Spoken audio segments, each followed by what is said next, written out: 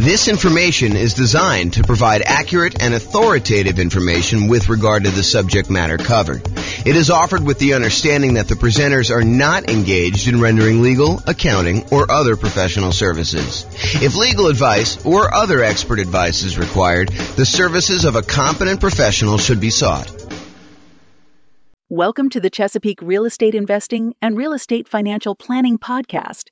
Learn all about investing in real estate in Chesapeake, Virginia, with a combination of real estate financial planning and modeling with numbers specific to Chesapeake, plus syndicated, more generalized recordings of live and pre-recorded real estate investing classes.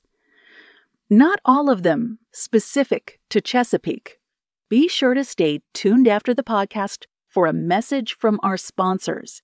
All right, so real estate investing shocks. I'm James Orr. So how this class came about. So I had a client, real estate brokerage client. They were under contract to buy a new construction property, and they've been under contract for a long time. I'll show you the actual dates in there.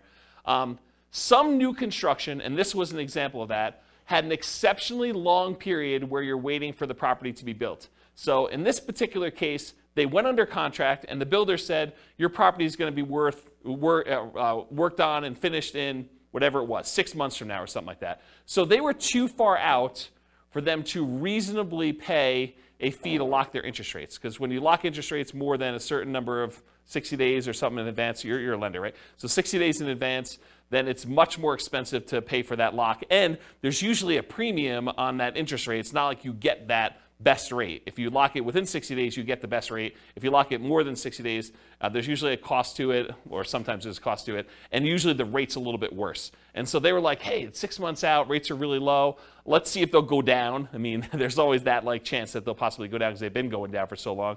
But they did not lock their rate. So what happened was, they got within 60 days of closing. The builder calls on and says, hey, look, we're about 60 days out. You should probably lock your financing at that point. They call up their lender to lock the rate, and they were shocked. They called me almost in distress, hey, we may not be able to buy this property because it's way, way worse than it was. And so that's what we're going to look at. So this is historical interest rates and where they went under contract. So this is going all the way back to probably 1970 or so. You can see rates were at 7.5. They kind of went up in the early 80s to whatever this was, 18.5 or so. Kind of came down all through the 2000s, all through this. And then by the time they got and went under contract, they were not at all-time lows. That was probably 2021 or whatever it is according to this chart. It kind of went up from there, went down a little bit, but it had gone up the tiniest bit. And so when they went under contract, they were at this little mini peak.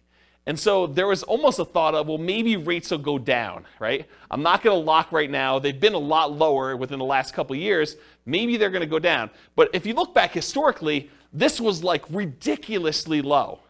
And part of what this class is going to go over is this idea of understanding history and understanding probability of what are the chances this is going to happen to me and what could happen to me. And so if you look back over this, you can see that there's a chance that they could have been really, really ugly, right? The chance of it going back up to 17, 18%, pretty low. But, it's been in this 5 range for a long time. I mean, definitely above 5 for quite a while. So for them to think that it was going to go low, maybe, but could also have gone a lot higher. And that's what happened. So this is when they went under contract at this little point right here. This is when they were closing. And so you can see the rates had gone up quite a bit beforehand, and the rates were much, much higher. On the next slide, I'll show you what the actual numbers were and the actual dates. But you could just see visually how this happened, right? And how this was a shock to people. And there's a couple people in this room that experienced this real time where they had something like this happen. They were about to buy a property. You were living in the property, at least one of you guys were living in the property with an option to buy it. And thought, okay, yeah, I'm just going to live here until my year is up because I'm nomading. And then once my year is up, I'll go qualify for a loan. Everything's going to look amazing. My numbers are perfect. If my interest rates stay anywhere near where they are, my numbers are going to be awesome. I'm going to be able to buy this property. It's going to cash flow like crazy. This is going to be perfect. And I love the house. And then this happens. And interest rates go up and you're like, oh, I can't do it, right? I'm really, really close, but it just didn't happen. So that's the hard part. Okay. So here's what happened. the rate changed. It went from about 3.55% on February 3rd, 2022, which is when they went under contract, to 5.78%. So from 3.55 to 5.78% by June 16th, 2022. That was an increase of 2.23 percentage points. So it went from 3.55 and it increased by 2.23 percentage points, or a 62.8% higher interest rate. That's crazy. And that's the shock.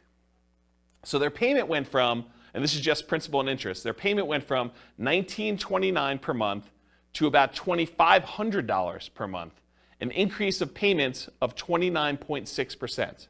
So their payments went up almost a third. If you thought you were going to have close to a break-even cash flow nomading this property after a year or two, but now you're going to be negative $571 per month, that's shocking, right? You were going to go buy a property. You were going to be break-even. You thought, hey, look, if I'm able to get into this thing 5% down and I'm break-even on this thing in a year, that's amazing.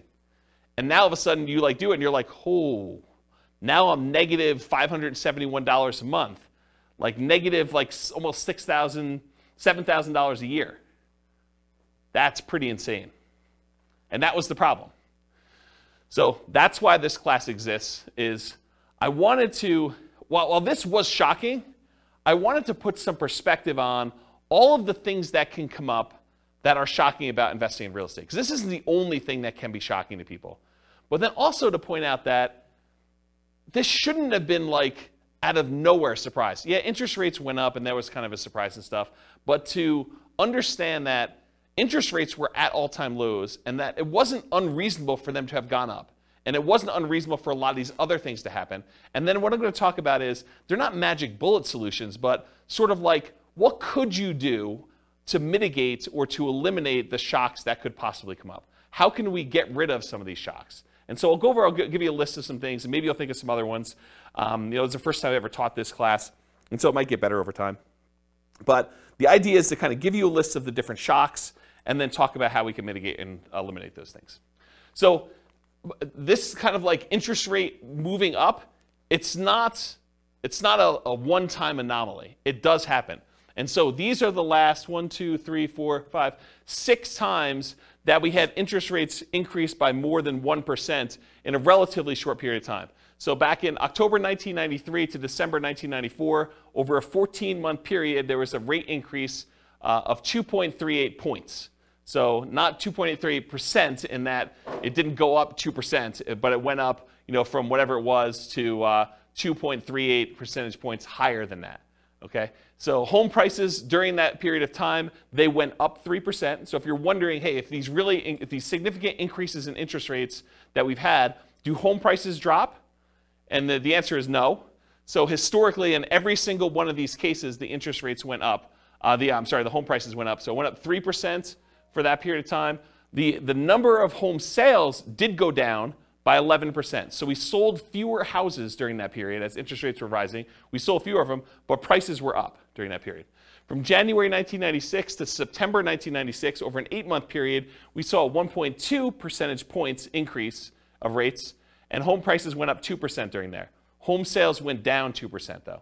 So it means we sold less houses, but they went up in value 2%. Yeah, Ben? Was that 2% over that 3-year period, or is that 2% annually? I think this is a 2% increase in home prices during this period.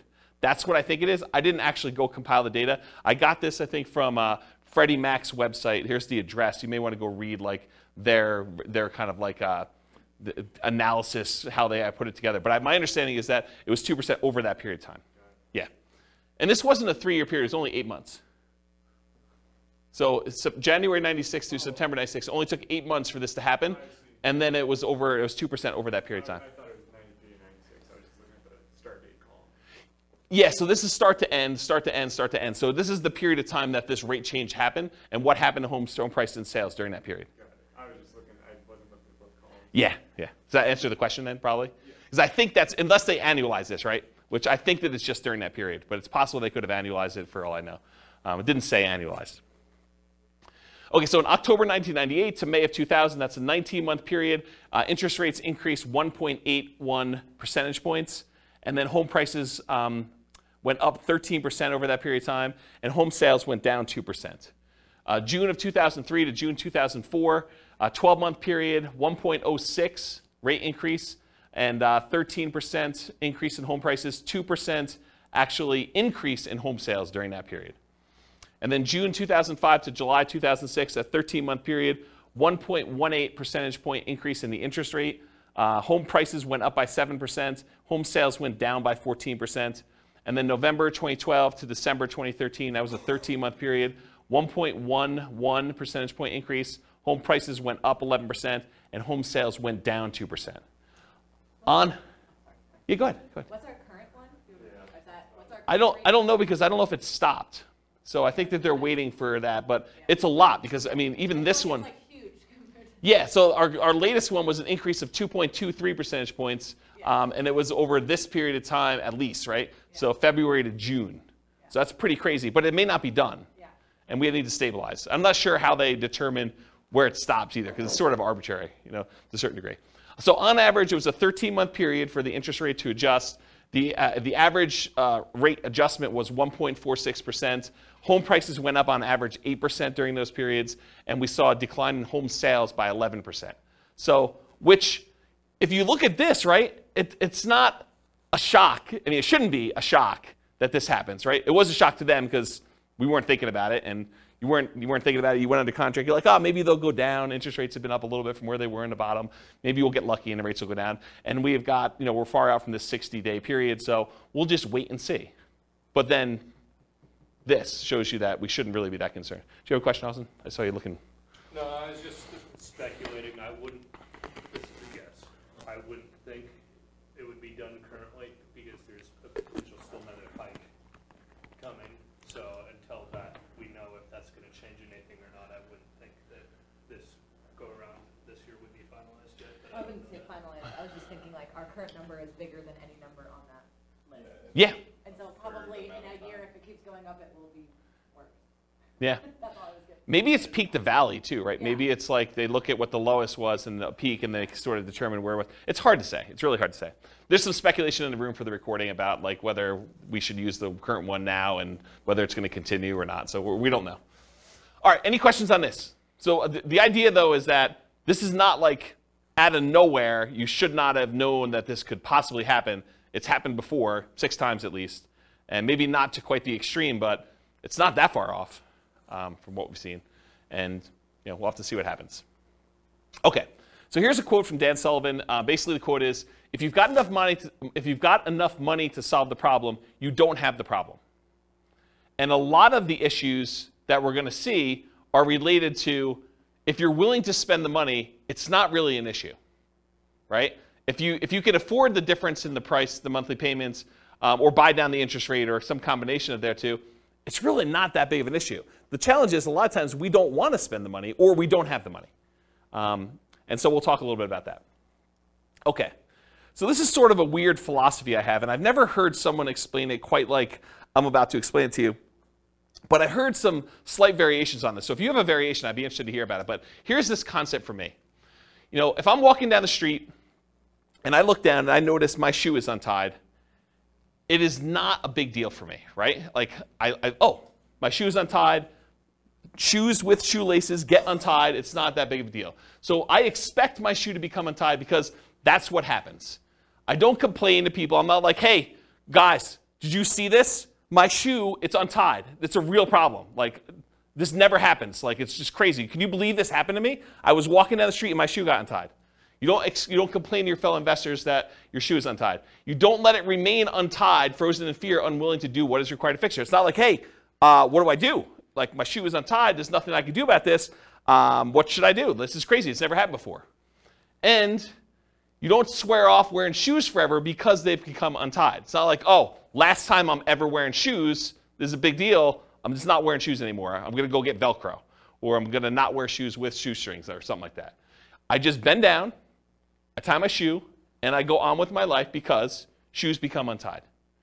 And when I use this analogy, it's like you want to get yourself to the point where all the things that we know that can happen with real estate is like your shoe becoming untied. You got to expect it. Interest rates go up. Prices go up and down. Rents go up and down, vacancies happen, roofs go bad, air conditioners go bad, tenants wreck properties, properties values go crazy and they go up and you do really, really well. You sell properties, you make huge profits. I mean, all these things happen, both good and bad in real estate, and they should not be a shock to you. So the same thing happens with real estate investing. These shocks will happen. You should expect them to happen. You don't need to complain to everyone.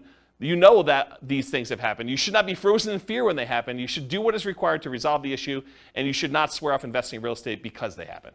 So it's this philosophy of you got to get to the point where mentally it's like your shoe got untied. You got to trivialize it such that, okay, tenant's not paying rent. I got to do something about that. I call up the attorney, we do the eviction, or whatever it is that you do, you just deal with it. It's like your shoe gets untied. It's not a big deal. You got to just work through it. Interest rates go up. All right, I didn't quite get the rate I wanted, or you're under contract, you're more than 60 days out in new construction, you're like, oh, interest rates went down. That's good. It's like, your shoe's automatically getting tied for you in some ways, right? It's like good things happen to you. Does this make sense? Have you heard a version of this philosophy before where it's sort of like presented like this? Okay. All right. If anyone does, I'd be interested to hear about it. So, okay, so non-shocks. So these are often shocks because you did not know to, and sometimes, expect them. Either you did not expect them or you didn't know to expect them. But you probably should come to expect them. A lot of things we're going to talk about tonight, they're going to seem like, yeah, that makes sense, but I don't always think about it when I'm doing the thing, and so I forget about it, and then when it's a shock to me because it happens, right?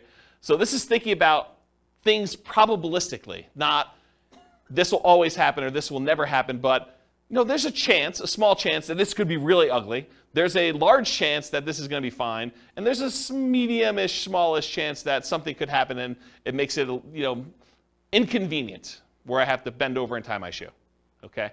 So what are the chances you'll need to deal with this, and what do you do if it does happen?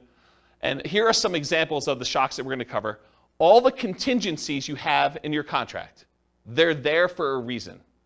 Things that you can terminate a contract on, that's why you can terminate, because sometimes you discover things while you're under contract that you were not as you expected. They're shocks to you. So we'll talk a lot about those. All the maintenance you have on properties, all the repairs you have on properties, and capital expenses that come up with properties. Guys, roofs go bad. You should budget to have to spend $5, $10, $15, $20, $50,000 on a roof. Whatever it's going to cost you to replace a roof, you got to know it's coming. Got to know ACs go bad. You got to know furnaces go bad. You got to know that flooring wears out. Kitchens get outdated or wrecked or destroyed by tenants sometimes. Bathrooms get destroyed. It's part of the thing. Your shoe becomes untied. Roofs go bad, right? So you can't complain when you have a roof go bad. You just have to budget, plan, and spend the money to replace the roof. That's part of what you need to plan for. All the property ownership issues. People slip and fall. You get sued. Neighbors complain. They do irrational things. They'll come over your house without you knowing, without you expecting them. All that crazy stuff. So all the property ownership issues, all the property management issues. At some point, someone's going to claim that you treated them unfairly. Even if you do treat them fairly, they're going to feel slighted in some way. Tenants are not going to pay rent sometimes.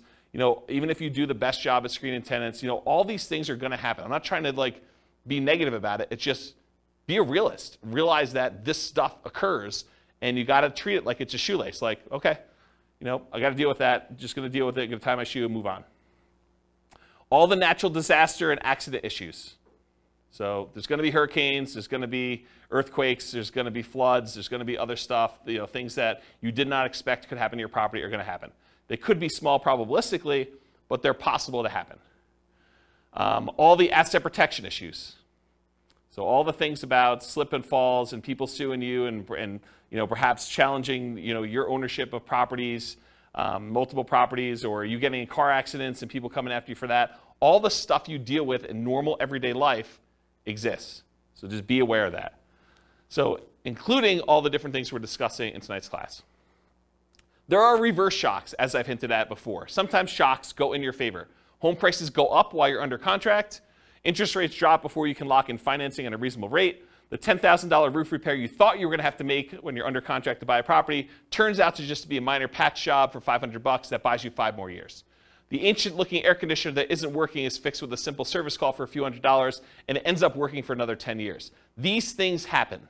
Just like you buy a property when the air conditioning is working, and it turns out you need a whole new AC unit just randomly. Like it's the coils are cracked or something that you just could not tell while you were under contract. So good and bad things happen to you. Does that make sense? Okay. So here's the intent of the class. Raise your awareness of what the shocks are. Try to give you some of the simple ideas of what the possible ways are to mitigate or eliminate them, and that there are no magic bullets or magic solutions to many of these shocks. It's not like I'm going to magically solve the roof issue or the interest rate issue for you. I'll tell you some tips and how I think about it, what you can do for it, but they're not going to solve all the issues for you. So just realize that up front. Okay? Okay, so here's the class format. We're talking about shock, what it is, and then how to mitigate and completely eliminate it if possible. And then I use this abbreviation ME instead of saying mitigate, eliminate all night. So ME is going to be an abbreviation on the slides that show the mitigation, elimination sort of slides. Okay, so here's some general principles. These are sort of things that, in general, help dampen the impact of any of these shocks. Okay, so many of these are universally applicable to all types of shocks. Number one is reserves. You really should have reserves to invest in real estate. These will help mitigate the overwhelming majority of these issues. Again, if you have the money to solve the problem, you don't have the problem. If you have the money to replace the roof, it's annoying, but you got a new roof, and now your property is good for X number of years. You know, if you need to replace an AC, just replace the AC. If you can afford to buy down the rate and get it back there, you buy down the rate. Yeah, it's not ideal. You just do it, though. If you want the property and it's going to be a good investment for you long term, you just figure it out. And if you want when rates drop down, you can refinance again. So one thing is having reserves. Number two is worked with experienced professionals that have navigated or at least been trained to address these issues before. So be willing to pay for advice from your team, attorneys, accountants, CPAs, inspectors, property managers, real estate agents, brokers, the title folks, et cetera, et cetera, et cetera.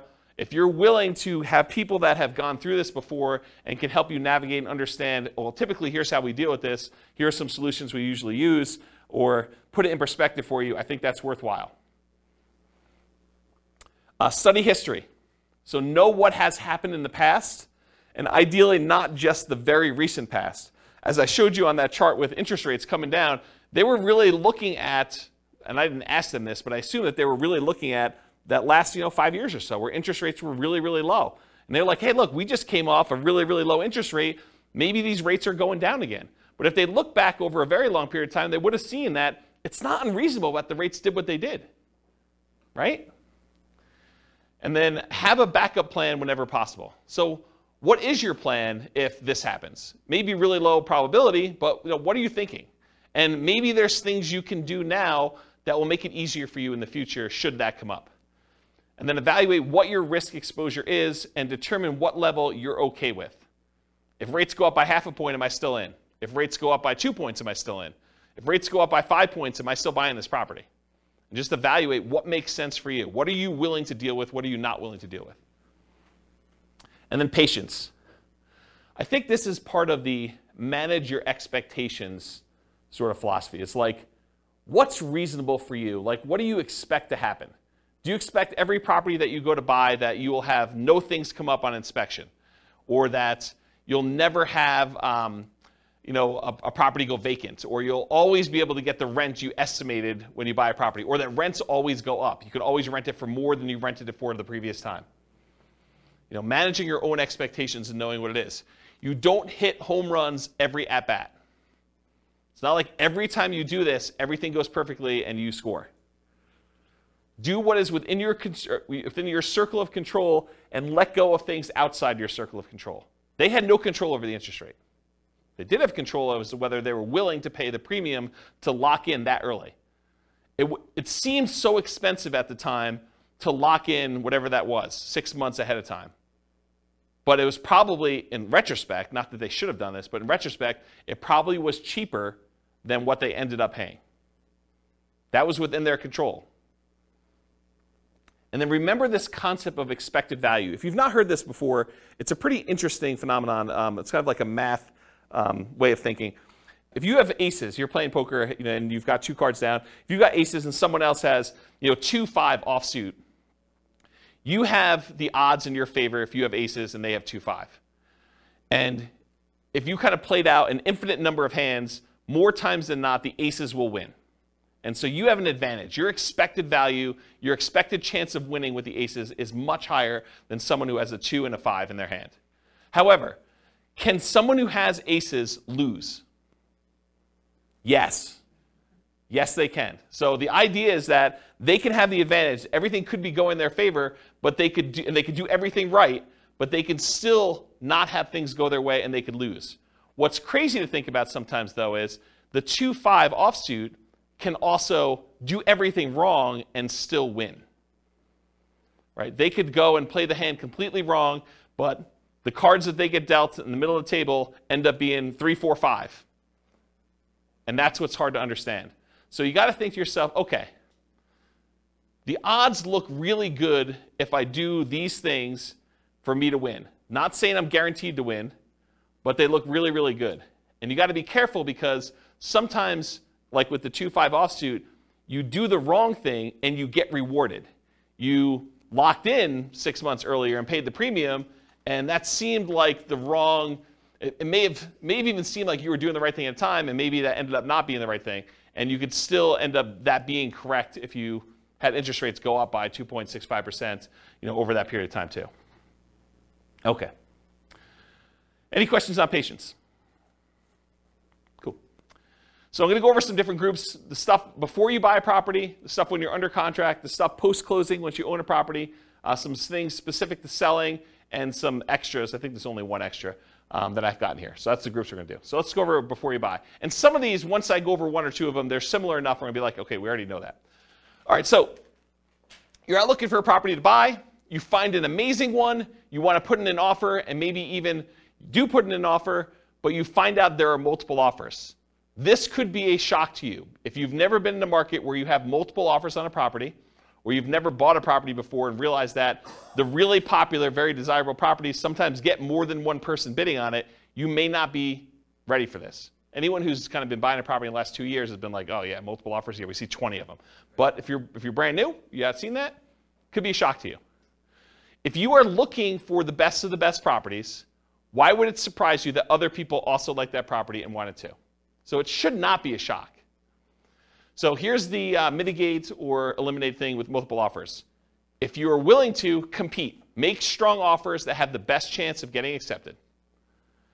And I have a slide coming up from a class I did called the 10 tips to get offers accepted in hot markets. I'll kind of give you the 10 tips, but if you really want the 2-hour version of that, go watch that class. And then the next thing when you're doing multiple offers is work with a professional who understands multiple offers and can give you some tips for doing it. And again, you're not going to win every one of them. It's just impossible.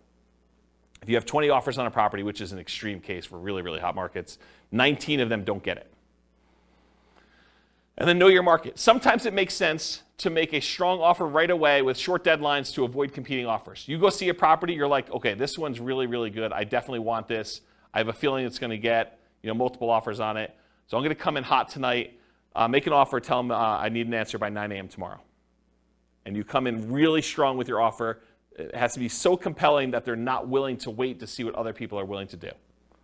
And so that could be a strategy. Or sometimes it makes sense to wait, let all the other people show it, let them put in their offers, and then have your agent call the other agent and say, hey, what does my guy really wants it, what does my guy need to do in order to get this one accepted? What do they need to beat? And they can tell them, go ask your seller, because sometimes you're not supposed to give away that information without permission from your seller, but go ask your seller, say, look, if you want the best offer, I'm willing to come in and make it happen. You just need to tell me what that number is. And so there's an incentive for the seller to tell you what number it needs to be. And it is impossible to always know which one of those options to go with. You can't know whether you should come in early or you can't know if you should wait, because there's maybe some agents or some sellers that are like, if it's a reasonable offer, I just want it, I want to get it done with. And sometimes it's like, I want what's happening at the end. Okay? Can't see? All right, cool. So 10 tips to get offers accepted in hot markets. So this is from a 2-hour class I did of the same title. And I'm just going to really quickly run through the list, but go watch this class if you want details. And we're sort of post-hot market as I teach this, but it could come back later, and then you definitely want to go review that class. So number 1, 10 tips, price. So improve on your price. Number 2, be willing to make up an appraisal gap. So if the property doesn't appraise, be willing to make up any difference or to completely waive that you need an appraisal at all.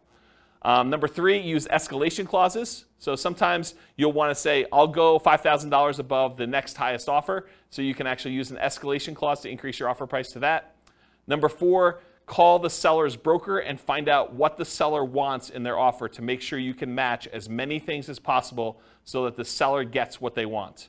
Sometimes it's not always about price. A lot of times it's about price, but sometimes it's timing, or I really don't want to move the pool table, or I really don't want to do an FHA loan. As long as it's conventional, I'm fine. I've got concerns that it won't go FHA or VA or whatever it is. So you got to find out what the seller wants. You do that by calling the seller's broker.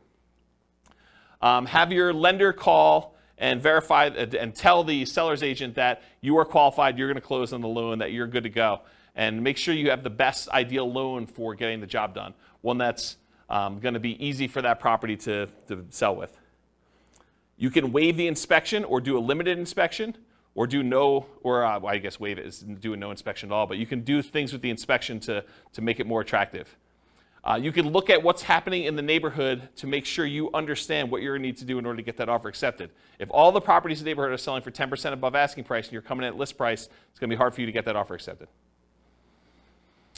Earnest money. So you could increase how much earnest money you're putting up with a deal. I think that signals some strength. You could also make your earnest money non-refundable so that if you don't close for any reason, you don't get it back. That's a stronger offer than saying, I've got these contingencies, and if I can't get my loan or the inspection comes back weird or something else happens, then I'm going to get my earnest money back. That leaves the seller in a little bit less secure position. No conditional sales, so you do not need to sell your property before you buy this property. And then in some cases, especially when you're an investor and you're willing to buy more than one property, being willing to accept a backup position, because a certain percentage of the offers that do get accepted fall out. And if you're in backup position, there is a chance that you will not have to be in a bidding war again, competing, that you'll just by default be in first position and get the offer accepted. So that's my quick list of 10 tips to get offers accepted in hot markets. Any questions on those? All right, sweet.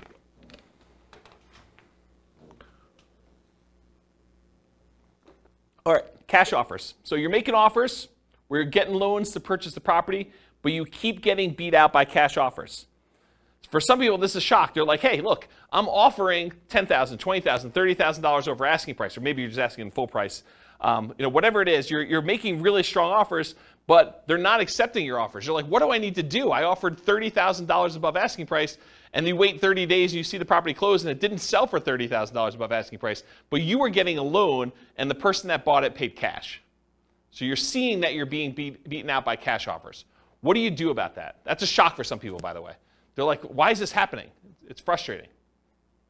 So same stuff for getting offers accepted in hot markets. Do as much of that as you can. You might also evaluate whether you're willing to pay the cost to use a service that allows you to make cash offers. There are services you could pay a fee to where you can then come in and they buy it cash and then you actually refinance out of it for some form. They'll vary a little bit depending on how they're structured, but that's the basic idea. Are you willing to pay the premium to make it a cash offer? Then maybe you don't need to go $30,000 over. Maybe you just need to pay 2 points or 3 points on a cash offer deal. Okay? Any questions on this? All right, limited accessibility. So either you can't schedule a showing, something about the property, they're not letting people in until a certain day that you can't make, or they're not letting people in at all because of a certain situation going on with the property, or they have very limited time in the property when there. For example, we only are allowing 15-minute showings, one person at a time. This happened during COVID. 15-minute showings at a time. We can only have one person in the property at a time at all. And we're only doing showings between noon and 4 o'clock when someone's able to take the dog and they're not at work. And so there's a really limited time, and you only have 15 minutes in the property because there's like people booked directly behind you, and everything is packed. And you can only see the property for 15 minutes. Sometimes it's hard to make a decision on a property in 15 minutes. Sometimes but sometimes it's tough. Or you must see it with other buyers, agents, tenants, or sellers present. There are other times you're looking at a property and the seller insists that they be there. Or the tenants are there because they will not allow you to be in their property without them being present, so you don't go look at their room that they're growing weed in or something like that. Or there are other buyers there. It's an open house, and that's the only time you can see the property, the only time they're showing the property. Or there are other agents there. Or, especially with multifamily properties, this happens quite a bit, you can't see all the units before making an offer. They'll tell you, you can see unit 1 and unit 7. Unit 1 is just like units 1 through 6. Unit 7 is just like units 7 through 15. But you only see 2 units. The other ones are in different condition. Some better, some worse. But you can only see 2 before you make an offer. So that can be problematic. But this can be the norm in some markets, right? It can be, especially in different market conditions where it's a really hot market, or maybe it's based on property type, or just that particular property is kind of a weird one. But that could be pretty typical for what you're expecting. But it could be a shock for some people. So see it as it is, but not worse than it is, Tony Robbins. So how do you deal with this issue? How do you mitigate it? How do you eliminate it? Keep your ability to fully inspect the property. And by inspect the property, I mean yourself and or any professionals you hire, inspectors, termite guys, radon, all the different guys you want to come in and do tests as part of your offer. So don't give up your rights to do this testing if you're going to do that. But if you have to be competitive, sometimes you have to be willing to say, okay, well, I'm only going to do a limited inspection, even though I didn't get to see the whole thing originally. So you want to get a multifamily property bought in a really hot market. Sometimes you're like saying, well, I'm only going to do a light inspection.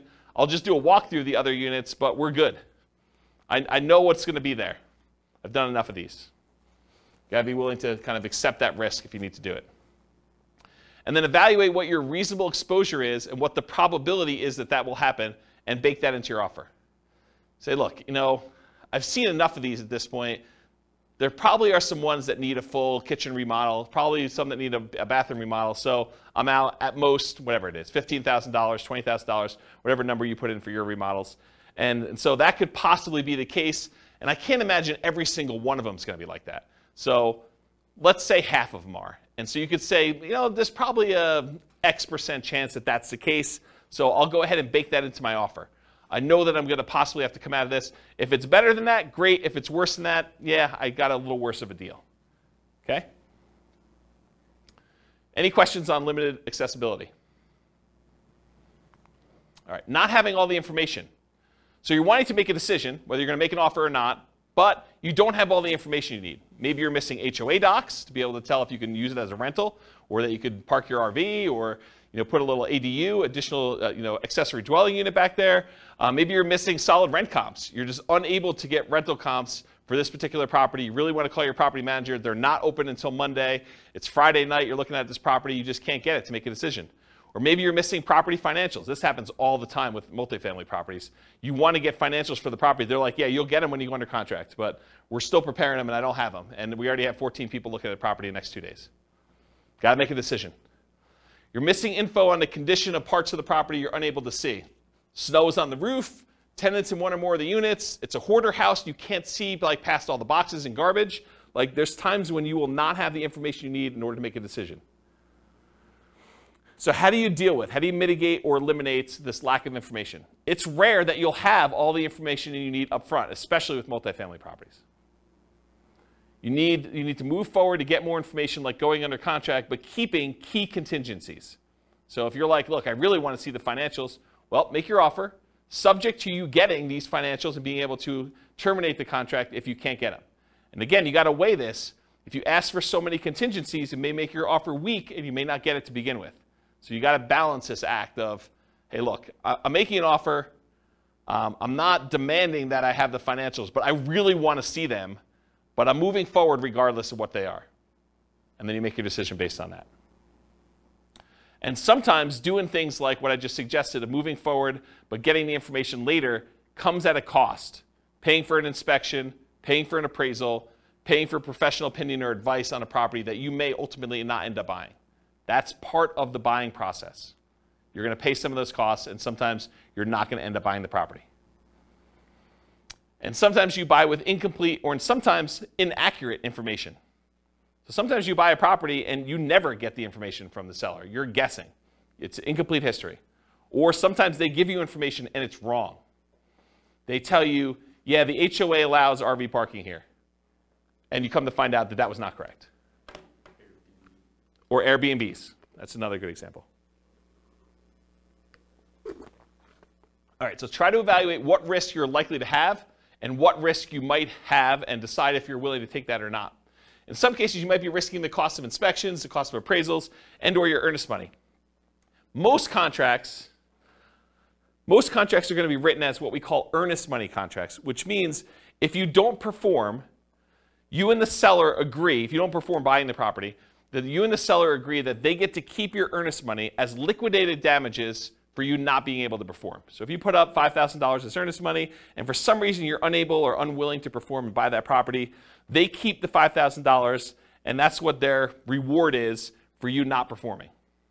However, there are some versions of the contract where you could check a box or you could write it differently, and it becomes specific performance, which means you and the seller agree that if you don't buy the property, they will sue you and force you to buy the property or force you to pay damages.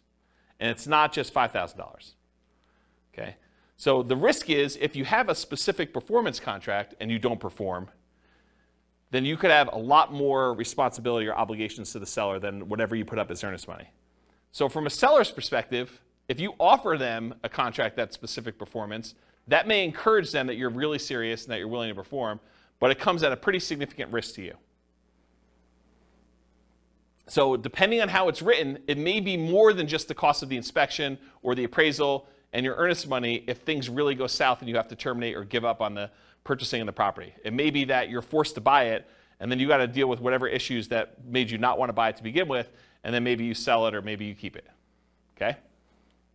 Any questions on this lack of information? And that does apply to like more than just this. Like if you're trying to terminate a contract and it's specific performance or earnest money, it's not limited to this one idea. It's just in general. I just finally got to it. Does that make sense, everybody? Okay, cool. Is this helpful for folks? Okay. All right, so we covered all the stuff for before you're under contract. Let's talk about being under contract. Changing interest rates. That's what started this class, especially with long closing windows like new construction. It could also be you choose not to lock for some reason. You know, you end up with a 60-day closing because that's more convenient to the seller. And so you say, that's great. And you're like, hey, look, we got an election coming up. I think rates are going to drop after this election. And so I'm going to not lock. Because once I lock in, that's it. So you're like, I'm going to wait. All right, let's see how that goes. Maybe you're not sure of the lender you're going to use. You know, that may be a reason why you're not going to lock. You're calling to say, hey, look, I got calls out to 4 different lenders. I want to find out what's going on. You do this over the weekend, or you do this where there's a Fed, you know, as like a hearing or whatever they do where they kind of announce what's going on, and they usually announce that they're going to raise rates or lower rates, and it just happens to be over the time when you're shopping all your different lenders. Or maybe you're required to switch lenders while under contract and have to relock. You go under contract, you think you're going to use a lender, they get a little farther into your file and they realize, hey, we can't do your loan. You've got XYZ problem, and you know our underwriter's saying no, even though they should be saying yes. Or we have an overlay that prevents us from doing these types of loans. Or you need to go to a special lender to deal with this. Or I'm not qualified to do this special situation you've got going on. And they say you got to go to another lender. And now rates are different. All these things can come up. So changing interest rate, what do you do to mitigate or eliminate this? You consider locking rates as soon as possible. You consider paying the extra fee to lock farther out. They could have paid the fee and got a higher rate. And I think a lot of times, if you look back historically, a lot of times that would not have been worthwhile. They would have ended up not really gaining from that. In this case, it would have been worthwhile, but we didn't know that. It's hard to tell in advance. Some builders may offer long-term locks or incentivized financing when you go under contract. So it could be an incentive of the builder. You know, you go under contract today, you can lock in your rate with our builder lender, and it's good through when you close. That's just part of our program. Beware of variable rate loans, adjustable rate mortgages, and loans with balloons. So adjustable rate mortgages are mortgages where the interest rate can change. A lot of times they're fixed for 2 years or 5 years or whatever it is. And then after that, they can adjust. Sometimes they adjust once and they're fixed for another 5 years. Sometimes they adjust every month. Sometimes they adjust every 6 months. Sometimes they adjust every year. Depends on which version of the adjustable rate mortgage you have. And then loans with balloons. A balloon on a loan means you're going to pay on a loan for 10 years or 20 years. And at the end of the balloon period, then the entire balance of the loan is then due. So you might be paying as if it's a 30-year loan, but it has a 10-year balloon, so the payments look like you're going to pay off the loan in 30 years, but by the time you get to year 10, they're like, okay, you now owe $300,000 of this $400,000 loan. We want the full $300,000 in full on year 10. And then you got to either refinance or pay the $300,000 and get out of there. And not every lender will automatically refinance your loan. Sometimes you may have to change loans. Sometimes the interest rates change significantly between that 10-year point and the other 10-year point. So it could be a real problem for you to get out of there at that point. So anytime you take on a variable rate loan or a loan with a balloon, this opts you in to additional potential shocks in the future. If you get a 30-year fixed rate loan or a 15-year fixed rate loan where the entire loan is paid off, it's amortized over that period, 15 years or 30 years or 20 years or 40 years, whatever it is for you. Most common is 30. But if you get a fully amortizing loan, you opt out of this additional risk. You have the option to refinance if you want to, but you are not obligated to have that additional interest rate risk then. Because it's going to be paid off by the time that period is over for you, whether that's 30 years or 15 years. Does that make sense? Okay. Ideally, when you go under contract with these, keep the financing contingency in. So don't negotiate away your ability to cancel the contract based on your financing. But a lot of times, in order to get offers accepted in really hot markets, we were saying, we'll waive that. I'm definitely getting this property and I'm buying it. And something I don't have in my written down here, but it just occurred to me, sometimes with new construction, we will pay a whole bunch of money that is non-refundable upfront in upgrades that if we cancel for any reason, including the interest rates change or financing changes, we're out that money. So sometimes you'll go and you'll be like, okay, here's the base house, but I want AC. I want you to put in a backyard fence. I want you to upgrade the flooring from the normal, really crappy vinyl to something a little bit nicer because I'm going to be living there for a while first. And I want you to put in a refrigerator and everything else. So we'll be like, okay, great. We're totally willing to do that. It'll cost you this amount of money, and we'd like an extra $10,000 in non-refundable earnest money for us to be willing to do those upgrades for you. If you do not close on the property, you don't get that money back. That's pretty common. Okay? So realize if you cancel now because interest rates went up, then you're out that additional money. So it could be a lot more than just regular earnest money. So getting back to this point, ideally keep your financing contingency in your contract so that if this does happen, then you're minimizing how much you spent up to that point to be able to get out of it if you decide you do not want to move forward. Another point here, if you could not lock now, and now if you could not lock and now you can't make the numbers work, you may need to terminate. So if for some reason you were unable or unwilling to lock, and now later on the rates don't work for you, you may need to terminate or try to renegotiate if applicable. So you've been under contract for a while. Maybe the market's softened a lot where the builder's having some struggles getting things under contract. It's possible they may come in and say, look, we really want you to continue buying this property. What if we gave you $5,000 to buy down your rate to help out? It's not going to buy it down to what it was, but maybe it helps you a little bit. Maybe you negotiate that. Or maybe it's with a seller who's like, look, the market's very different than when you went under contract with me. I really want you to close this thing out because I'm going to buy something else. I've already got 1031 things picked out, or maybe I'm moved and I've already bought my new property, but I really need to get this thing sold. How about I knock off $5,000, or I pay $5,000 in seller concessions to help buy down your rate or something? You couldn't renegotiate if it's possible to do that. Of course, if you do cancel for some reason, you might be at the cost of any inspections you did, any appraisal money you spent at that point to get the appraisal done, any earnest money if you're outside of your ability to cancel without getting your earnest money back, and maybe some other out-of-pocket costs. Beware of specific performance contracts, as we discussed before, where you are telling them that you guarantee that you're buying the property, otherwise they could sue you to perform and force you to buy or force you to pay damages. Any questions on this? A general question not Yeah. related to this. Yep. But what's the average amount of time for a new construction to be completed in Fort Collins area? It varies. So it depends on the builder and how backlogged they are. Some builders will actually build spec homes where they're building them in advance and you could buy it within 30 days. And then other builders are such that they have not broke ground yet on the property, and other ones they're in different stages where they say, look, these 5 we've already dug foundations and they're going to framing. These are already framed, and so depending on which one of those you buy could be a different time. And some of the other ones where they haven't dug ground yet, it could be like, hey, we're going to get to this one, but it's in phase 2, and phase 2 is not going to start for 3 months, and then it's going to be 6 months from when we actually do that. So it could be really long time. Right, but you would still only get 60 days for lock-in rate for the loans. That's correct. A lot of times you are limited to how far out you can lock unless you're willing to accept a higher interest rate or pay a fee, or both. Got it. Yep. Yeah, so there's trade-offs when you're doing this. Do you pick one that's going to be ready in 30 or 60 days and think that, I want that? Or is there something really special about this lot that you really want this one and you don't like the models they have on the lots that are there? Maybe it faces the wrong direction for you. Maybe it's only a couple of bedrooms, or maybe, the prices are different. There's all sorts of variations as to why you might wait. So it's really tricky. Okay. That make sense? Yeah. All right, cool. Any questions on this? Sweet. Inspection issues. So in most cases, you'll be inspecting the property after you go under contract, often with the help of your team, home inspector, for example. Sometimes this might also include disclosures from the seller, including due diligence documents like leases or property disclosures where the seller tells you everything that they know about the property, at least in theory. Might also include things you might discover during the same period, like survey issues. So you say, look, that shed looks like it's really close to where I thought the property line might be for the neighbor.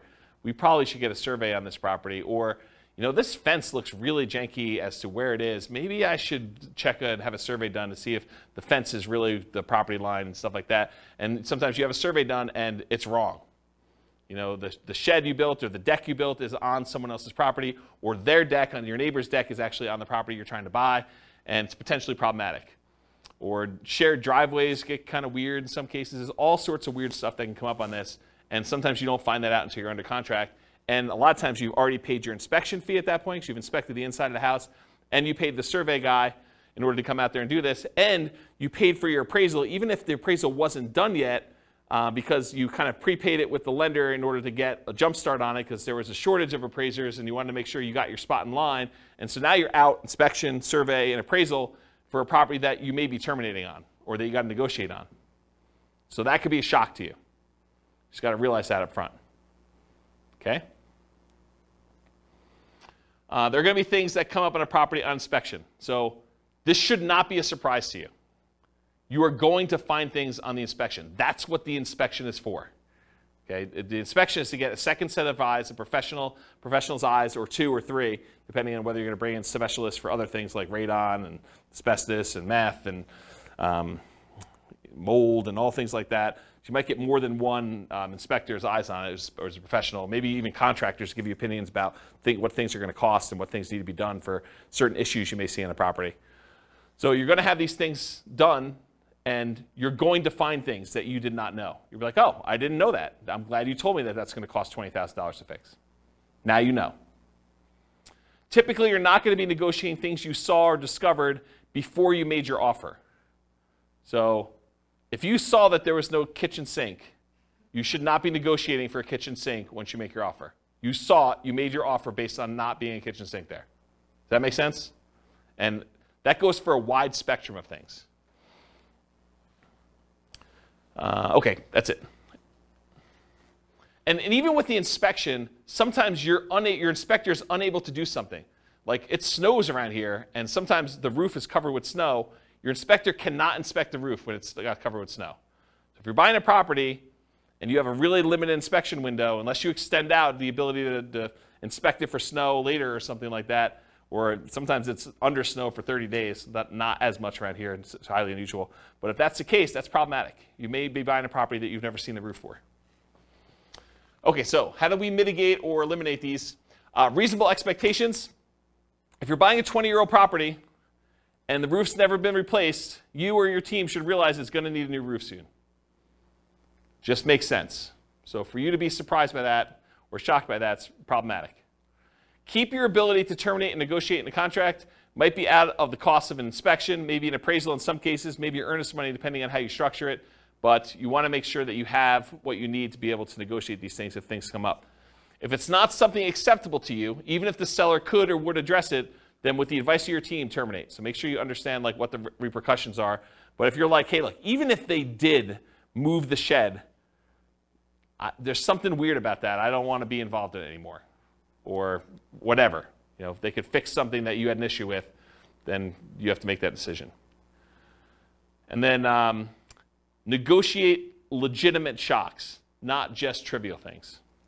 So realize that up front. Any questions on inspection? Cool. Can't qualify for a loan. So you're about to buy a property, you're getting a loan. Ideally, you got pre-qualified with a lender, a quality lender, before going under contract. Ideally, more qualified than them just telling you, but you telling them, hey, I make this much money, I have these debts. They say, it sounds like you can qualify for about a $500,000 house. That's not the level of qualification I'm talking about. I want them to pull your stuff.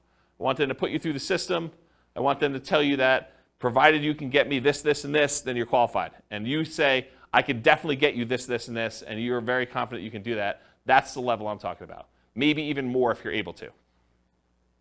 While under contract, you discover you no longer qualify for the loan. So something happens that prevents you from getting the property.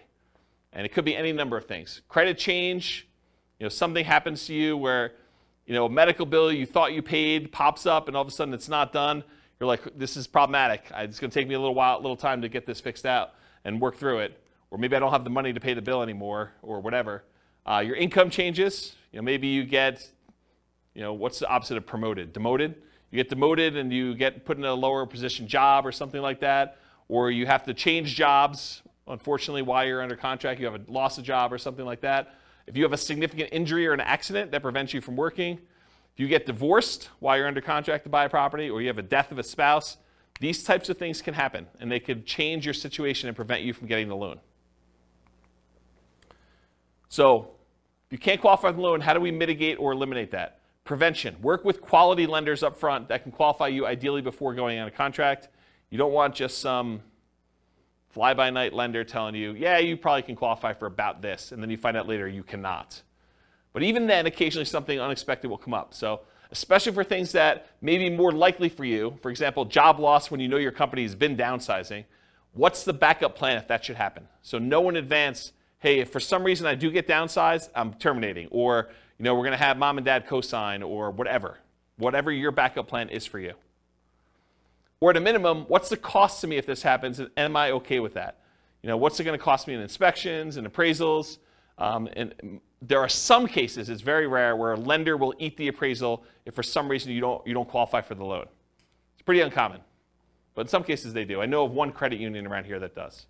Actually, I know of another bank that does too. There's 2 banks that I could think of that do that, but I don't think of anyone else. Do you know of anyone else that does that? Yeah, it's pretty uncommon. So be super careful about that, and you could lose your earnest money.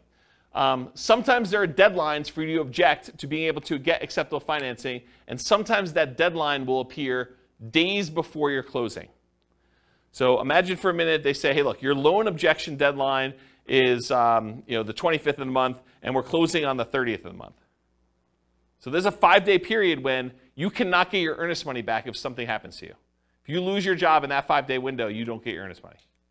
Because your last day to object to you not being able to get the loan was the 25th. But your closing is set to be the 30th. So if you get in a car accident, get injured, get divorced, something happens to you or your job, credit score changes significantly enough, all those things can impact it. I had a client once, was under contract to buy a property, and they got married while they were under contract. And when they went down to the bank to open up a joint checking account, because they were buying the property together, it was like, they're getting married, they're going to buy a house. Went down to the bank to open up a joint checking account, and the banker, very innocently, and to help them, I'm sure, said, would you like overdraft protection on your checking account? They're like, yeah, that sounds good. Let's do overdraft protection. So they went and did that. They opened up, by getting overdraft protection, they got opened up a new line of credit. It changed their credit score enough where they barely qualified for the loan because it actually gave them a hit to their credit score. So be super careful. Talked about that. All right, cool. So what happens if you can't get insurance on a property? Sometimes you can't get insurance at all. You go to buy a property and you realize this is uninsurable. I'm not able to get insurance at all. More commonly, you might not be able to get reasonably priced insurance for the property. You'll call down to insurance and they'll be like, hey, so this is a weird property and it's got ABC going on with it. in order to get insurance, it's going to be 3 times what you thought it was going to be. You're like, whoa, that is expensive. So be aware that that can happen. Sometimes properties are in flood zones, and you might not know they're in a flood zone. It's not like there's water on the ground in flood zones all the time, right? It's flood zones because it occasionally gets flooded. So flood insurance can be expensive. It might be more expensive than you thought it was going to be based on location, age, composition, history, something like that. So be aware. Other one on here, fire. Fire? There's a lot of places that will not insure homes because of what they're considered in terms of property. Like if you were in Netherlands or other areas, it can be really hard to insure. So they could not insure them because they're in some type of fire area where like forest fire or something like that? Yeah. Yeah, that's kind of what I was thinking about location, but yes. Yep. Yeah, so how do you mitigate or eliminate this risk of can't get insurance? You can check with your insurance agent before you make an offer. I'm not sure I would go to that extreme, but you could. I mean, that's one way to mitigate or eliminate it. Sometimes you still run into the unexpected, though. They give you a quote, think it's something, then when they finally formally submit it, something weird comes up. Most lenders require insurance if you're getting a loan, so are you willing or able to buy the property for cash if you can't get insurance on the property? And is it that good of a deal? You could also try alternate insurance providers, other insurance agents, especially ones that do more unusual policies. So I had a property once that I personally bought, and I don't remember the details. This was probably 20 years ago at this point. But there was some really weird thing where I was unable to get insurance on it, and I had to go to like one of these really obscure insurance agents to get the policy on it. And it was a little bit more expensive. It wasn't that bad. It was probably like 50% more than what I was expecting it to be. It wasn't a deal killer, but it was unexpected. It was unusual.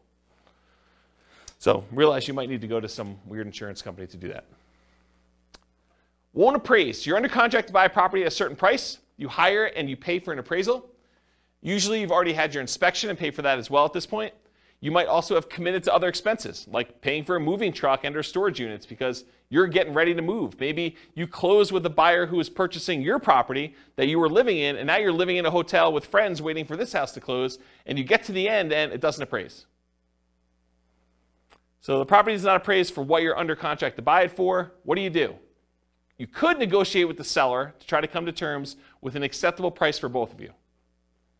And it depends on the status of the market and whether they had 19 other offers behind you as to whether or not they're willing to negotiate that. Might mean you're paying more than appraised value. So they may say, look, it was $20,000 under the purchase price is $20,000 above what it appraised for. How about we split the difference? Well, you're paying $10,000 more than it appraised for. And how does that work out mathematically, down payment-wise?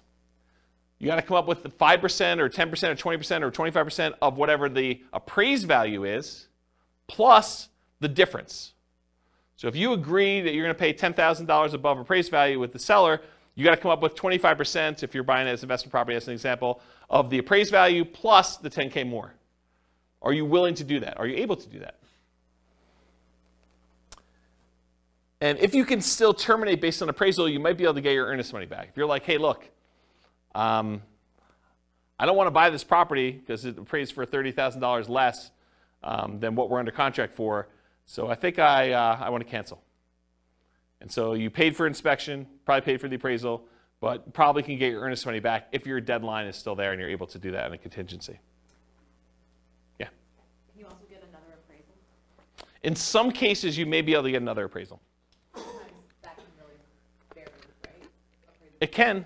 You could also contest the appraisal. Yeah, sometimes you could say, hey, look, you use really bad comps. These are not comparable sales. Yep, those are also good mitigate, eliminate options. Is FHA? I think FHA sticks with the property. I think if you have an FHA appraisal on a property, I'm pretty sure that sticks with the property for like 6 months or a year or something like that. Talk to your lender to get details. But certain appraisals will stick with the property, even if you go and try to hire another lender to do it. With conventional financing, I'm pretty sure they do not, as of right now, and this could change. Lending policies change all the time. Okay, title or HOA issues. So you're under contract to buy a property. You negotiated to have the right to review the title work with your attorney and the HOA documents. While you're reviewing the title work and the HOA documents, you discover something unacceptable in the title documents or HOA documents that prevent you from doing what you want to do with the property. For example, having an RV or being able to do short-term rentals or being able to have rentals at all or something like that. Or that you feel could impact you when you got to resell the property later. So maybe it's not something you're worried about, but you're like, hey, that's going to be a problem because this property is sort of built for X, and it turns out you can't do X with it based on something in title or something in the HOA documents or something like that. So something comes up where you're unwilling to do this. As a side note, this is like one of my little weird pet peeves. Is your real estate agent competent to review title work for you? Are they trained on how to review your title work and tell you what is going on with it, whether there's a problem in there or not? The answer is no. We do not get trained on title work. Title work is an attorney type thing. It's a legal thing. So your real estate agent is not qualified. So you should not rely on your real estate agent to review your title work. All right, so how do you deal with, mitigate and eliminate title HOA issues? So in some cases, the seller could do something to solve the issue. You can negotiate with the seller to try to come up with terms that are acceptable to you to fix or mitigate the issue. For example, if you thought you were going to be able to park an RV on the property, but the HOA says you can't, then would you be okay with an X dollar discount instead? That could be a possible solution. If you could still terminate based on title or HOA, you might be able to get your earnest money back, often out the costs up to this point, whatever that is, inspection, appraisal, etc. Any questions on this? Cool. All right, post-closing.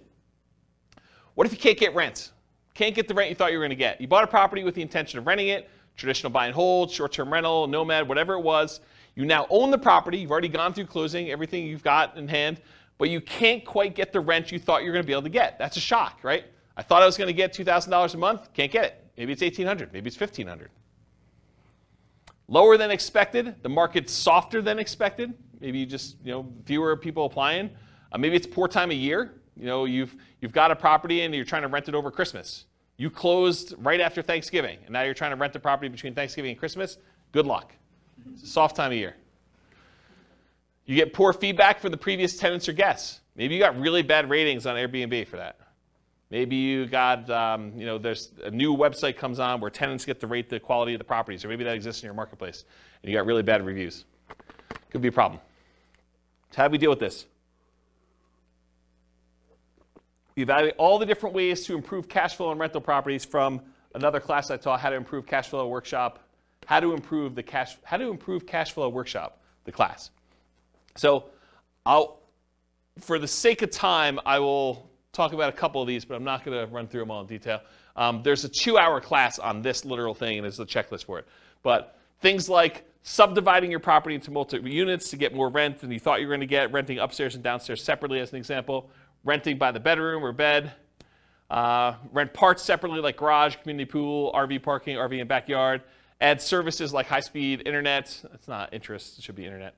Offer the property to a tenant buyer on lease option, lease purchase, or agreement for deed to increase income, reduce maintenance, charging pet rent, charging fence rent or carpet rent. They want new carpet, you charge them extra rent in order to pay for that, or extra rent for something else the tenant desires that you install. Let's see here. Maybe change the term of the rental agreement, daily, weekly, monthly, or basically go from a long-term, year-long lease with monthly rentals to short-term rental in order to increase rent. Maybe charge weekly or bi-weekly instead of monthly. Include done-for-you services like lawn care, snow care, removal, house cleaning for an extra fee. Can I convert it to a duplex, triplex, or fourplex or more? Can I rent out the property furnished to get more rent? Can I start marketing earlier and start a higher, more aggressive price to test prices? So all these different things. There's a couple slides on this. So go watch that 2-hour class. I'll put a link to it in the show notes. But there's a lot of stuff you could do in order to increase rents on that. All right, next one, undisclosed issues. You find out about undisclosed issues after closing. So you buy the property, you close, you're all excited, you walk with your keys, you go pull your car into the driveway when you get there, and the neighbor comes over and is like, hey, I am so glad you bought that meth house. We were really concerned it was going to be another drug dealer coming in. I'm so glad you guys bought that. And you're like, what are you talking about? This was a meth house? Oh my gosh, I didn't know that it was a meth house. That's a real problem. So you find out about something undisclosed after your closing. The seller may or may not have actually known. Maybe the seller didn't know it was a meth house. Maybe they were an absentee landlord and they were just oblivious, and they thought the calls from the police were just solicitations for raising money for the police fund, when they were really calling to say, hey, you got people serving meth or dealing meth out of your property. The inspector may have missed the issue. So it's possible the inspector did their best, but they couldn't see it or didn't know to look or just overlooked it or was just hiding or something like that. Or maybe you may have assumed it was a small issue when it turned out to be a more expensive issue. So you thought this was going to be a $500 fix because you've had that issue in the past before and it didn't cost that much. But now they're like, oh, no, this is not a $500 fix. This is a $5,000 fix or $10,000 fix. We got to go in the walls and rip stuff out. And you're like, whoa, can't you just do this? They're like, nope, it's beyond that. Can't do that. So some common ones might be repairs or unable to use it the way you intended. Those are like the big groups. All right. So definitely how do you deal with these? How do you mitigate or eliminate these? You definitely get inspections done to help reduce the chances of this happening. Not saying it won't happen, but it definitely reduces chances. Get bids from contractors for repairs you're unsure about, and maybe even ones you think you know how much they'll cost, because with inflation, I'm finding that prices are way up beyond what I thought they were going to be. Okay, so if you thought, hey, in the past I had this done 5 years ago, it was X number of dollars, but now it might be 2X or 3X in some cases. This reminds me of a really funny story. So I bought my first house, had a wood-burning fireplace in it, and so I'm talking to my father-in-law about buying wood, like wood for the wood-burning fireplace. And I was like, oh, it came in these logs. I got to cut it up or something like that. He's like, oh, just go buy a chainsaw. I'm like, how much does a chainsaw cost? He's like, I don't know, $13, $14. I was like, what year did you buy your chainsaw in? He's like, I don't know, 78, something like that. I'm like, it's got to be over $100 today for a chainsaw. So you just never know with inflation and stuff. All right. Get advice from your professionals about being able to use the property as you intended. Typically, the seller is not responsible for making sure that you can use the property the way you desire. You could think, hey, I'm going to do this as a short-term rental. The seller is not responsible for making sure that you can use it as a short-term rental. You are. So you got to do that research and find out, make sure that you can do it.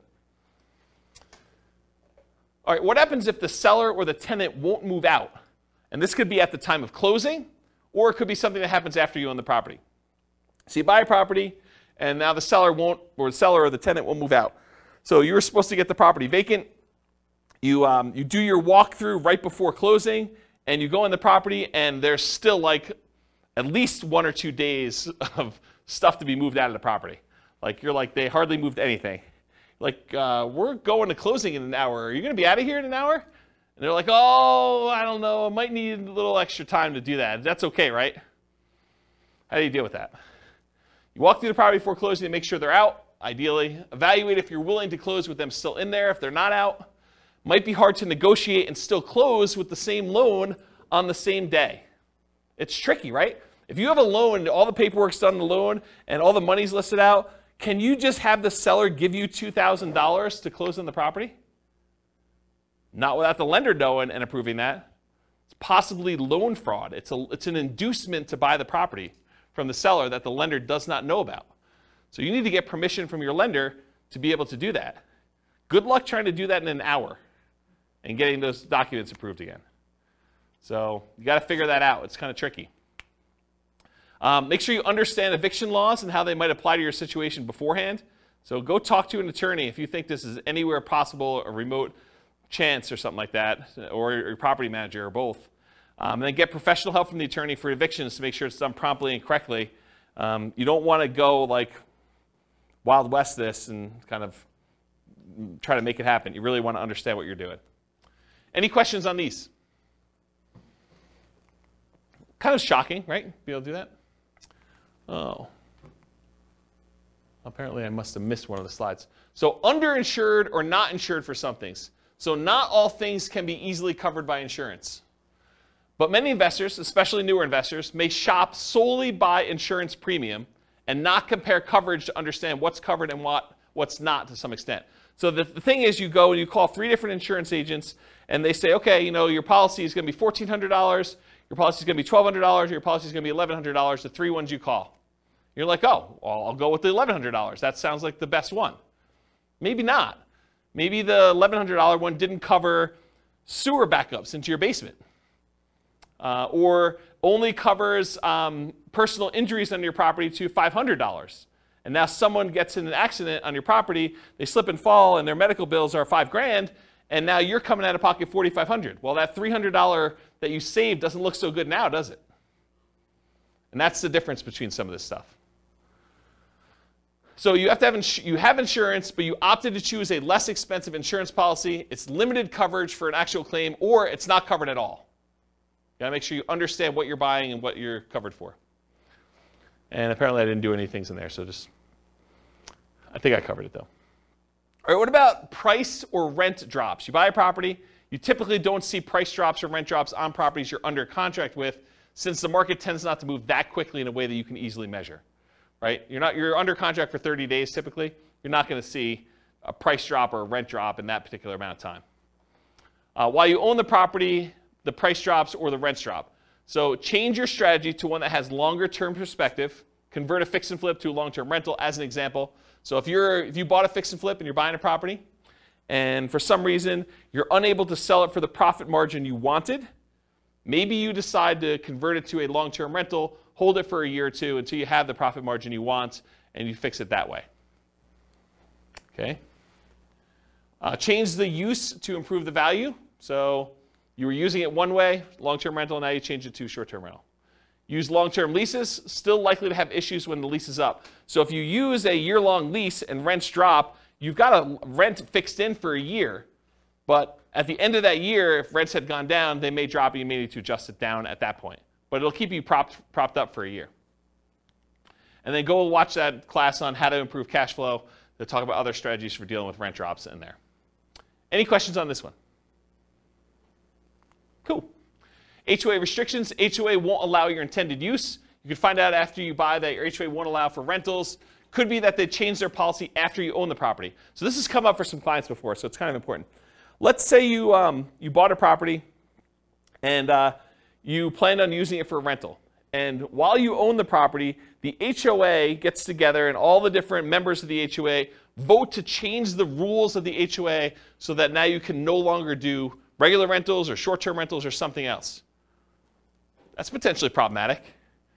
And in some cases, they may have to grandfather you in if you were already using it that way, but maybe they don't. You should definitely know the rules around you for what that could be. So read through your HOA docs is how you mitigate or eliminate it. Read through the HOA docs carefully before buying, often done while you're under contract. It may also be done prior to making an offer, but it's often not practical. Most of the time, they're not giving you HOA docs to read before you go under contract. Most of the time, it's done afterward. You may not have access to them until you're under contract, and you may need to act quickly on in-demand properties just to get your offer accepted. Get the help from your attorney interpreting them if you're concerned. Your real estate agent is not reading all these HOA docs. So you should be reading them and getting the help of an attorney if you need help interpreting them. We're not trained on that. It's not like we get training on interpreting HOA covenants. What about loan call due? Oh, this is an interesting one. I put some slides I've never put in a presentation before here, so this will be interesting for you guys. Loan call due. So you decide you want to buy a property, like buying it subject to, or maybe even on a lease option, as you'll see here in a second, or you move it into a LLC after you buy it for asset protection reasons. You know, things like that, where you're like, you don't think it's a big deal, but now the lender's like, wait a minute, you now triggered this due on sale or due on transfer clause. What happens if the loan gets called due? Oh, that's pretty interesting. So let's take a look. How do you mitigate or eliminate this? You understand and get advice on the Garn-St. Germain Depository Institution Acts of 1982, which discusses loans being called due. Talk to an attorney about it before doing these types of creative deals and asset protection strategies. And I want to be 100% clear. I'm specifically talking about buying properties creatively, where the seller leaves their loan in place and you take ownership of the property. Buying the property subject to the existing financing, or where the seller has the loan existing in place and you agree with the seller to wrap the financing where they get part of the payment and then part of the underlying loan is paid. Or, and this is the part where you really need to pay attention, or you own a property, you got the loan, and you decide to move the property into an LLC. Okay? So have a backup plan, be able to pay off the property, refinance, or bring it in to partner or refinance. So that's one of the things to do. Now I'm going to talk to you about the Garn-St. Germain Depository Institution Act of 1982. There's a link on here with this on here, but since you guys are not going to go read it, I'm going to explain it to you, okay? Because I want you to understand what this covers and what this doesn't. So this is 12 U.S. Code 1701 J3, preemption of due on sale prohibitions. This is all about due on sale clauses. Definitions. For the purposes of Section 1, the term due on sale clause means a contract provision which authorizes the lender at its option, they can do it or not do it, to declare due and payable sums secured by the lender's security instrument if all or any part of the property or any interest therein securing the real property loan is sold or transferred without the lender's prior written consent.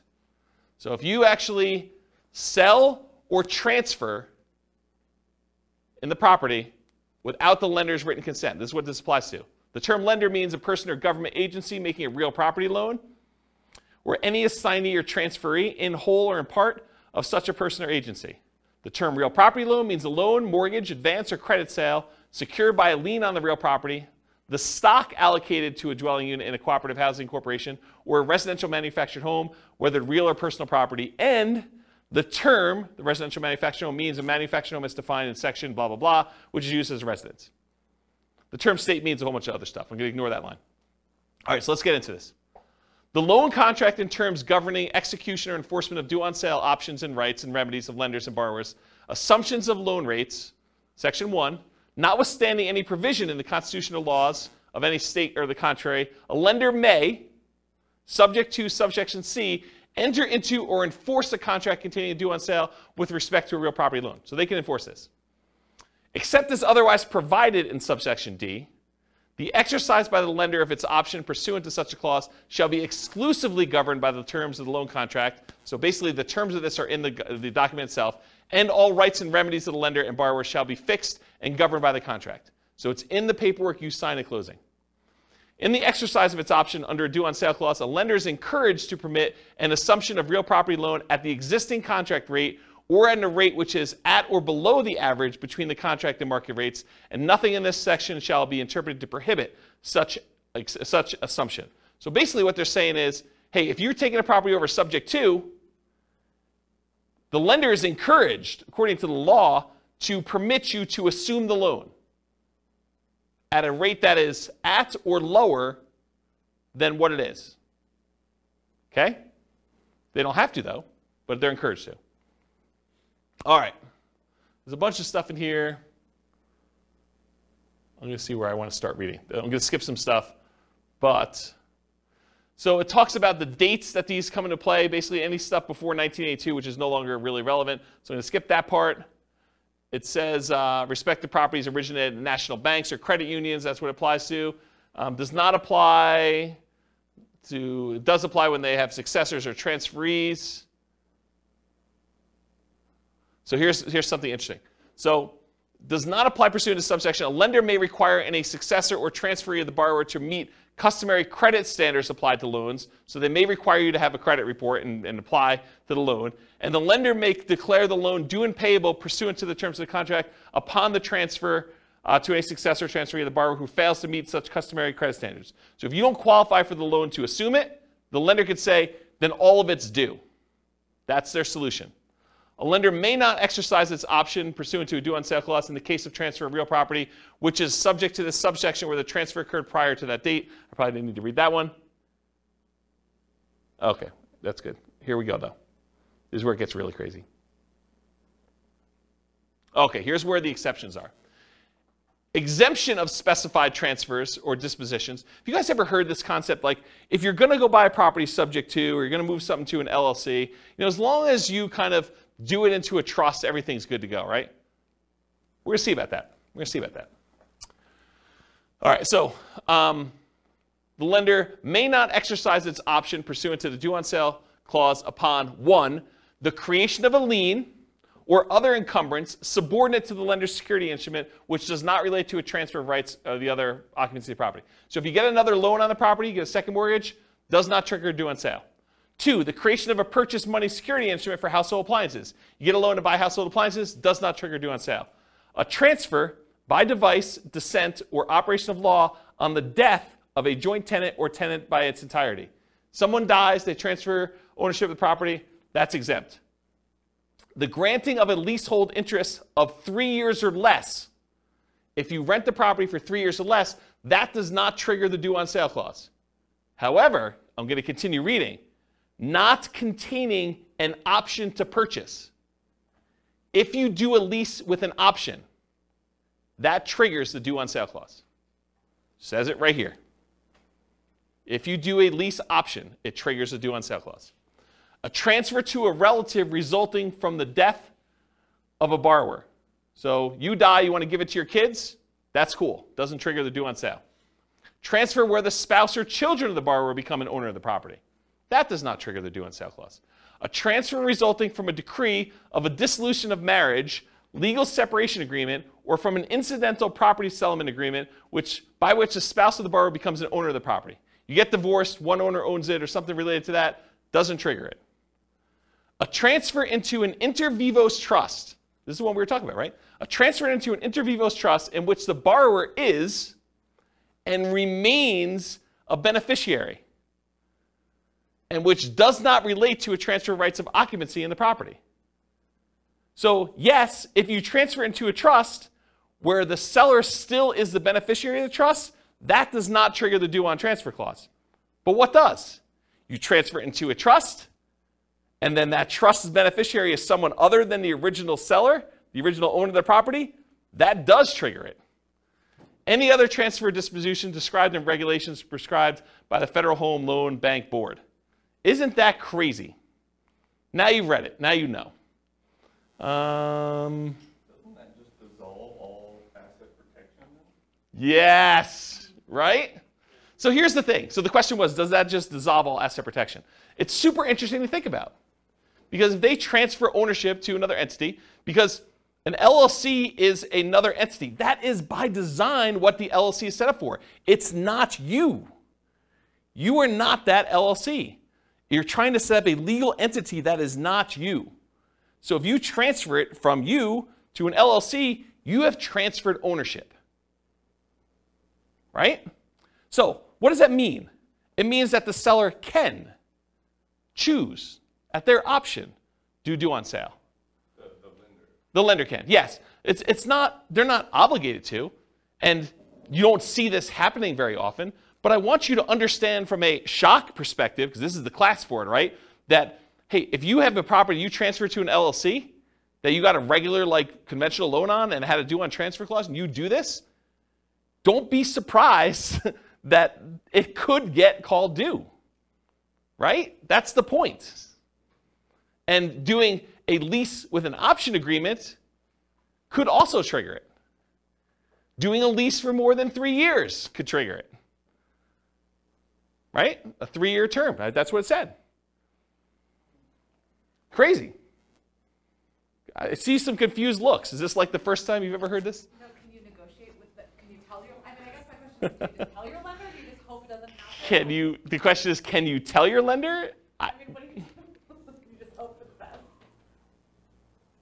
I think the correct answer to this one is you need to talk to your attorney. And you need to have your attorney explain to you the risk. And I suspect, I'm not an attorney, not giving you legal advice, I suspect most attorneys would say, this never happens, move it into an LLC, it's not a big deal. But you've read it now. I'm not making stuff up. I wouldn't write it like that to just arbitrarily make something up for you. This is like from, where is it, Cornell Law. The address is on there.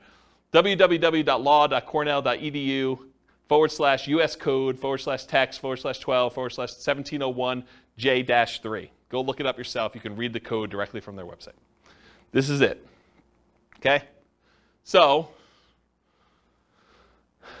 I'm not going to read this last page because it's not germane. But you guys now see what the issues are. Okay?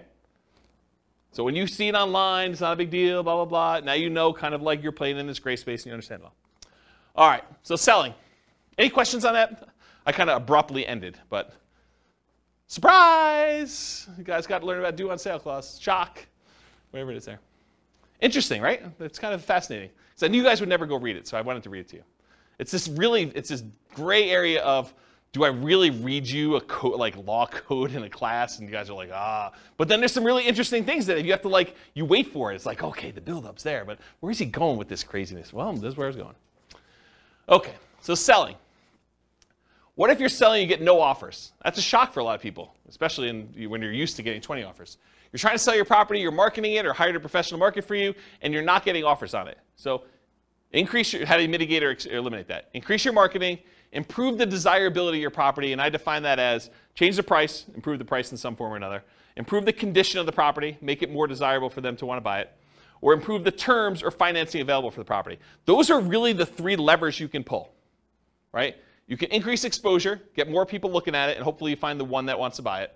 You can change the price to attract more people to it. You can change the quality of the property itself, or you could change the terms upon which you're selling it, or the financing is another way of saying that. So you could bribe them to get better financing. If they couldn't afford the $2,000 a month P&I payment, you could pay $5,000 to buy down their interest rate. Now it's $1,900. Now it looks more attractive. That type of idea. Any questions on this? Buyer backs out. You're trying to sell a property. You got a buyer on the hook. They're under contract to buy the property with you. What happens if they don't go through with it? Marketed property for sale, find a buyer, buyer backs out. So mitigate or eliminate this. Realize that your negotiating power diminishes significantly once you go under contract, and it shifts largely to the buyer with their contingencies. Your strongest negotiating position is before you accept an offer. So try to negotiate as much as you can before that point. You lose a ton of power once the buyer goes under contract and they have all their normal contingencies in the contract. Then the power shifts to them. And that's especially true in markets where the contract is written very pro-buyer, like Colorado, as an example. In some markets and market conditions, a property falling out of contract can stigmatize the property for some future buyers.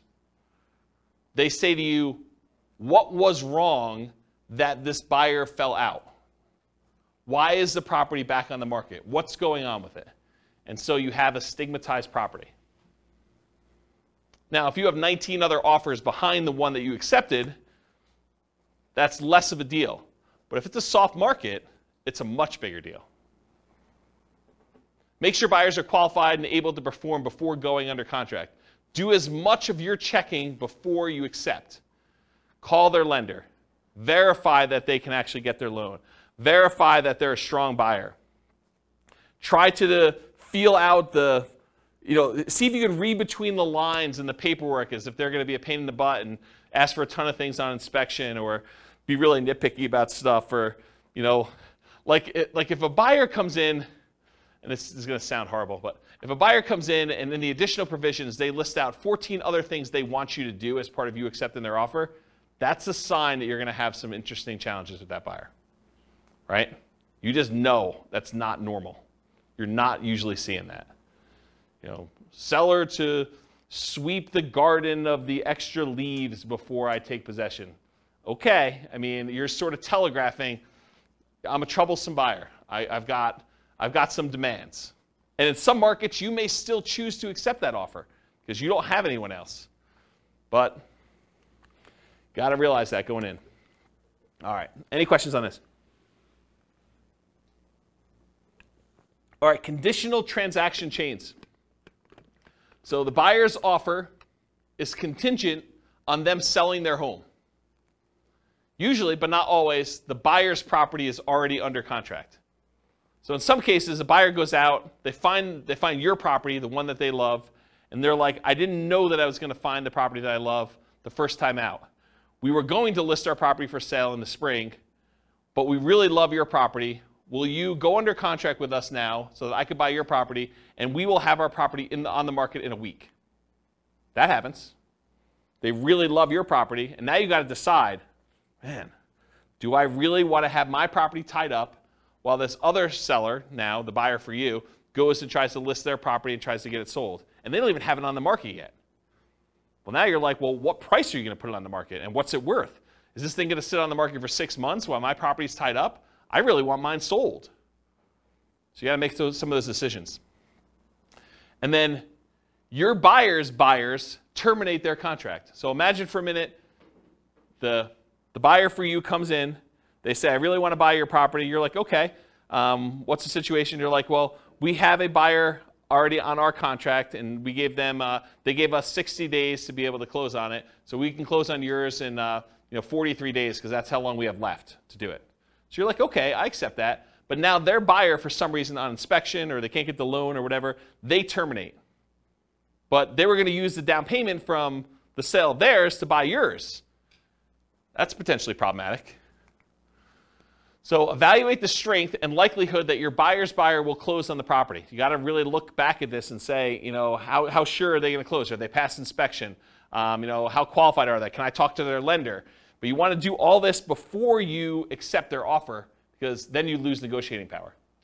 Understand this extra risk.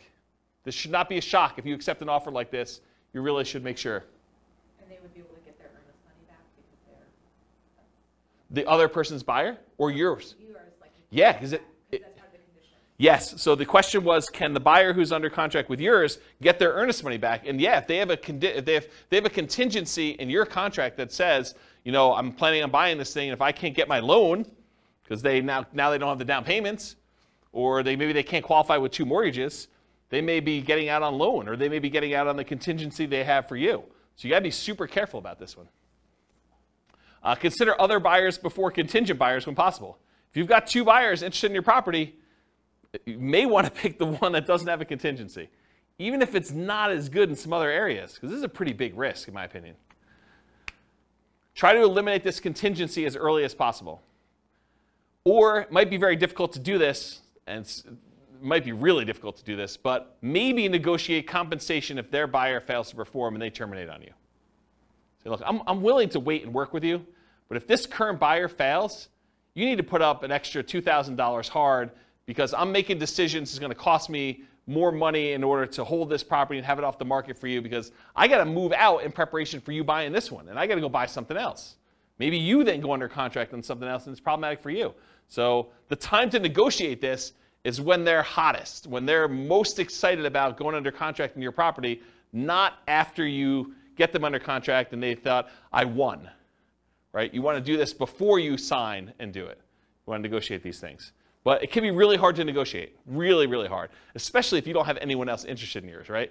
It's really hard for you to say, oh, we don't have anyone else. Why don't we just accept this one? And the thinking is, if they don't buy it, we'll just, someone else will come along. We'll keep it available for showings, and maybe someone will come along and do it.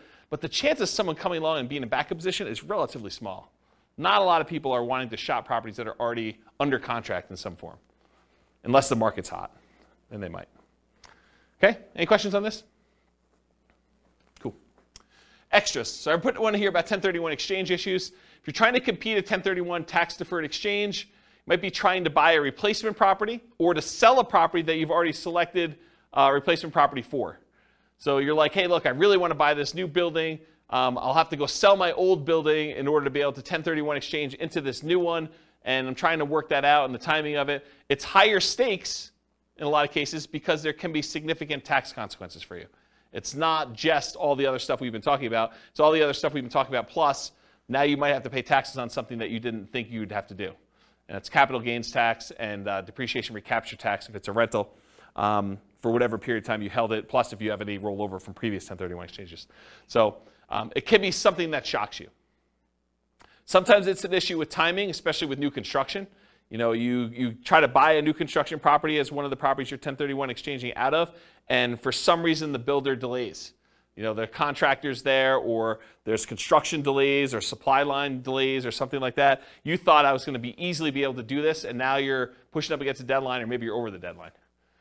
Sometimes it is an issue with inspection, appraisal, or other contingency where you're like, I really don't want to proceed with this because I've got this other stuff going on. So how do we mitigate or eliminate this?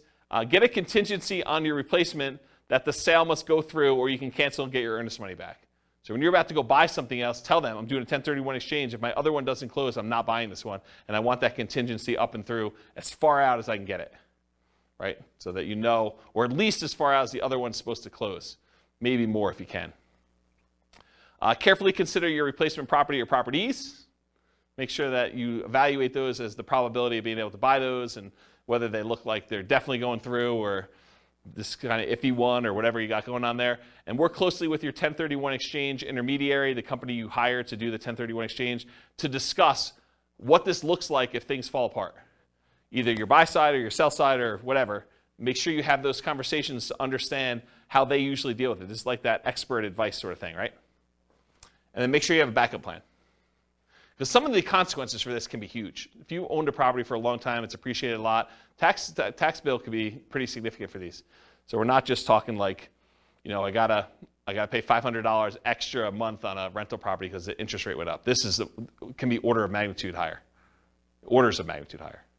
right? All right, any questions on this? Otherwise, I'm going to do conclusion. So, most of these shocks, if you think about the shocks we went through tonight, right? Should you anticipate most of these? Is there anything in there that's really a surprise? No, once I told you what they were like, yeah, I mean, this makes a lot of sense. They should be anticipated. You should see them. You should understand that these are likely to happen. Now, what probability? What's the chance of them happening? Could be really small, could be very common, right? So you got to understand like where we are with that. But getting professional advice and guidance and having reserves can help mitigate most, if not all, that we're likely to experience. Can you see that why having reserves can just say, okay, yeah, that's annoying, but if I want to do it, I'm still going to do it because it's just a little bit more money. And sometimes it's just money at different times, like the roof. It's not like you didn't have to do a roof. It's like you know a roof's coming. It's just now I had to do it at a time that was inconvenient for me. Study history to better understand what can happen. So it's helpful for you if you can look back and say, hey, interest rates have been a lot higher than where they are now. The chance of this thing going up from here is really high. And knowing that that's a real risk for you. Okay. Any questions? Was that helpful? Kind of a crazy class? Surprise. Surprise to all sorts of stuff. I really like that due on sale thing. I think that was pretty cool. No one goes and reads. They just say, on the internet, they say if you do a trust, that's how you get around it. Don't ignore what the law actually says. Just do the trust thing. Okay. All right, cool. No questions? Awesome. Thanks for coming, guys. I do appreciate it. I will see you all next week if you're coming. Bye-bye for now. With home prices up, mortgage interest rates up, and rents up, but not quite enough to counteract the higher prices and interest rates, cash flow on rental properties in Chesapeake is harder than ever. Book a call with the Real Estate Financial Planner to apply our proprietary 88 strategies to improve cash flow on your rentals.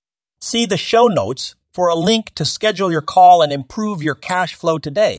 If you're a real estate agent, lender, or professional in Chesapeake that wants to help our real estate investor listeners, consider reaching out to learn about collaboration opportunities with this podcast.